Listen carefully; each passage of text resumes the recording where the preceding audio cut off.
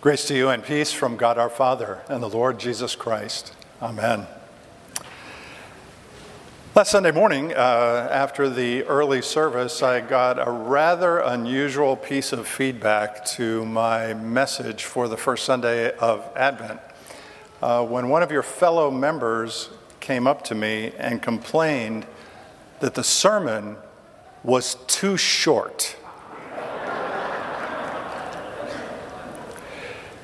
I'm not going to tell you who that is, but his initials are George Menina. And so I want to begin by apologizing to all of you and promising you that from now on, my sermons will be much, much longer, for which you have George Menina to thank. If you don't know who that is, I'll give you his contact information, although he may be in the witness protection program by the end of the day.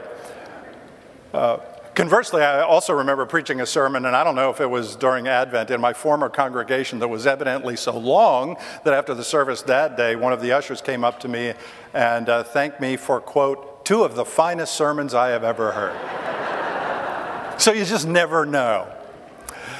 Well, that brings me to my third message for this Advent season, if you count last Wednesday night when we hear the voice of an eminently more effective preacher who makes his annual Advent visit to us in the pages of the Gospel of Luke, and that, of course, is none other than John the Baptist, who is, even after all these years, kind of a strange figure for us in these days before Christmas. And so let me just kind of put this all in perspective and place the ministry of John into a certain context by reminding you that the Gospel of Luke begins in chapter 1, obviously, with the birth of John and then also the birth of Jesus being foretold, followed by the visit of Mary when she was pregnant with Jesus to Elizabeth, her relative, who was pregnant with John the Baptist, which tells you that not only were John and Jesus roughly the same age, but they were also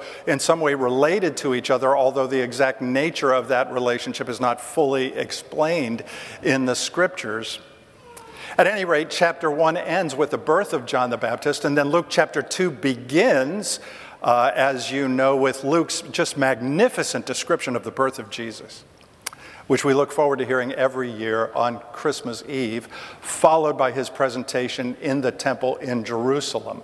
And then we come to Luke chapter 3, where we meet the now grown-up John the Baptist, calling people to prepare the way of the Lord because the public ministry of Jesus was about to get underway, although we have, for hundreds of years, picked up this passage and moved it back and placed it into the season of Advent, because not only is it a great message for the beginning of Jesus' public ministry, but it's a fabulous message for the season of Advent in these days before Christmas.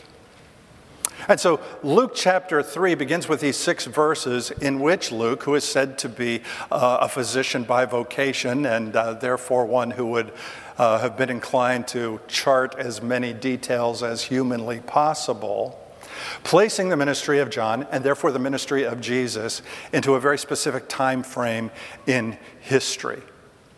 And that's where you get that long list where he talks about this happening in the 15th year of the reign of Tiberius, in other words, Tiberius Caesar, who was the Roman Empire, when Pontius Pilate was the prefector or governor in Judea, which was only about 10 or so years in duration. And Herod was the ruler in Galilee. Now that's Herod Antipas, who was the son of Herod the Great, who was around when Jesus was born in Bethlehem. And then Philip, who was the brother of Herod Antipas, was the ruler north and east of Galilee. You may be familiar or remember a place called Caesarea Philippi in the Gospel of Matthew. Well, that's the place that Philip, Herod's brother, named after himself after giving Caesar Augustus top billing, wisely so. So you get Caesarea Philippi. And then Lysanias was in the area that we would call modern-day Jordan, and Annas and Caiaphas were the Jewish high priests in Jerusalem, who we will meet later in connection with the arrest and the trial of Jesus. And all of this is a way for Luke to tell people then and to tell us now that this isn't, some sort of a fairy tale. This is not a made-up story. This is something that happened to real people in real places under real circumstances in the context of world history. And what John the Baptist is in many ways a link to the past. As this last great prophet who plays the part of an Old Testament prophet by living in the wilderness and eating bugs and dressing, strangely even for those times. Now, I could have skipped all of that background, but that would have shortened the sermon. And you don't want that. But what it really tells you, more importantly, is that Jesus came into a world of unimaginable tension. Social tension, religious conflict, political upheaval, where the Pax Romana, which is the Latin or the Roman way of saying the peace of Rome, was technically in effect, the hearts of people were everything but peaceful. And it's into that world that John raises his voice.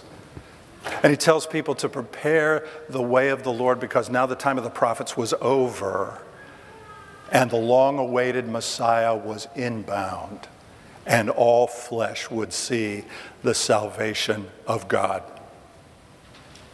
So Luke goes on to tell us that John preached a baptism of repentance for the forgiveness of sins. Well, what's that all mean? Your repentance, as you know, is a word that has to do with change. It's a little different than words like contrition or words like remorse, where you feel bad for what you did or you feel sorry you got caught. But repentance comes from the word metanoia, which is kind of like metamorphosis, which has to do with a dramatic change, a turnaround in the course and the direction and the trajectory of your life. And what's interesting here is that prior to John's ministry, baptism was the rite of initiation for people who were non-Jews who converted to Judaism. But when John comes onto the scene, he declares that baptism is for everyone, including those who are already Jewish, because everybody needs to be forgiven. Everybody needs to be washed. Everybody in the whole world needs to be made clean. And to underscore his message, Luke borrows the voice of another great preacher, the great prophet Isaiah, who hundreds of years earlier called people to remember or to look forward to a voice that would be crying out in the wilderness, prepare the way of the Lord and make his pathways straight, with the promise that every valley would be exalted and every mountain and hill made low, and the crooked would be made straight, and the rough places a plain, and all flesh would see the salvation of God together. And in addition to being just beautiful poetic words, they're also words that would have been easily understood by people in not only Isaiah's day, but also in John's day, because in those days, there were representatives of arriving monarchs and kings who would literally go into those places and prepare the way for the king's arrival. They would lead teams of workers that would literally, physically go out and improve the roads by filling up the holes, by smoothing out the rough places, by straightening out the tight curves, so that the king could come to his people unencumbered. And what John is telling us to do is to do that, but to do it spiritually, by clearing out whatever it is that gets in the way of the king's arrival in your life. And so John the Baptist is that representative. He is the advance man for Jesus Christ. With that little walk through those first 6 verses of Luke chapter 3, we come to some questions that I think are good for us to ponder in this second week of Advent. Like for openers, What does the wilderness of which John speaks represent in your life today? What is the wilderness that you're living in as you think about your past or your present or about your shame or your sadness or your unmet dreams or your unfulfilled hopes? What's the wilderness as you think about the world that we are living in right here, right now, today? And I don't know the answers that you would bring to those questions, but I do know that there is a wilderness and that it is vast. What are the crooked motives or the impure thoughts and actions that are obstructing the presence of God in your life? And they just need to get straightened out so that you don't have to pretend that this is a wonderful time of year and that know that in your heart things are everything but peaceful. I mean, what's the mountain of pride that needs to be leveled in my life and brought low and down to earth? What's the hole in your heart? It needs to get filled up. And whose are the voices that you need to be listening to? What are the messages that you need to be open to in order to live the only kind of life that's really worth living? Those are big questions, and I think important ones for us to ponder during this Advent season. And they challenge me always, to think about that, to take some stock of my life and my relationship with God. But I also have to confess to you that in some ways they can also leave us feeling rather helpless, don't you think? Because don't we pray, don't we confess all the time that we are in bondage to sin and cannot free ourselves? And that begs a few more questions like, how much repenting do I have to do? I mean, how much repenting can I do in order for Jesus to make his entrance into my life? Well, that's why I want to assure you in this second week of Advent that these days of preparation aren't just about hearing this voice message from this great prophet and deciding that you're going to try extra hard to be extra good and stay on the good list for just a little while longer until you know that eventually you're going to cave into something at some point after Christmas, if not before. Because what Advent really is a time to celebrate the coming of this long-awaited Savior who cuts through the obstacles to make his home in your heart and in your life forever. He comes into this world on a mission that would lead him to a cross where, get this, he does the repenting for you so that you can be baptized into his grace, into his truth, into his new life and his presence in your story, your history, your circumstance. And then respond to his presence and his grace by doing a little repenting of your own, by making the adjustments to remove the obstacles to the one who comes into this world to fill up your heart. And so in theology, we call that sanctification.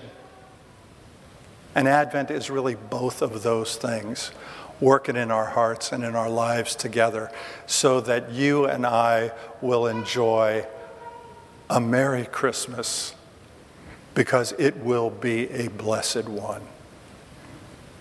And that begs a few other questions, like, how might you be a voice for somebody else in the wilderness of their life? What message might you draw upon or borrow from apostles and prophets or from the Lord himself who said, I'm the light of the world, but you're also the light of the world? And how might you and I together as his church be the representatives, the advanced men and women and girls and boys who bring, by God's grace, this change in the course and the direction and the trajectory of all of life so that everything is new because the time has come and the long-awaited Messiah is now with us. Within the last several days, I've had conversations with two individuals who come here to our church who, as far as I'm aware, don't even know each other. And each of those two individuals have expressed to me in that conversation their reluctance to be here. I mean, right here, at the Lord's table, at the Lord's Supper. The reluctance in one case has to do with a feeling of unworthiness. The reluctance in the other case has to do with a feeling of guilt. And as I listen to that, I will confess to you that I could feel my voice raising as I told them that is precisely when you should come. To receive the one who comes to us in grace and truth, to baptize us into this new life that can be completely turned around when the King arrives and makes his home with you and me. And that is our mission, and that is the message of Advent for the year of our Lord 2021. And so, one more question. What does it mean when a pastor looks at his watch in the middle of a sermon? Answer: absolutely nothing. And so this concludes my somewhat longer sermon for the second week of Advent, with the wish that God would bless your time of preparation, make you his advance man or woman or girl or boy, and celebrate with great joy the arrival of the King in your life, so that you and I might enjoy together a merry and a blessed Christmas. In the name of the Father, and of the Son, and of the Holy Spirit. Amen.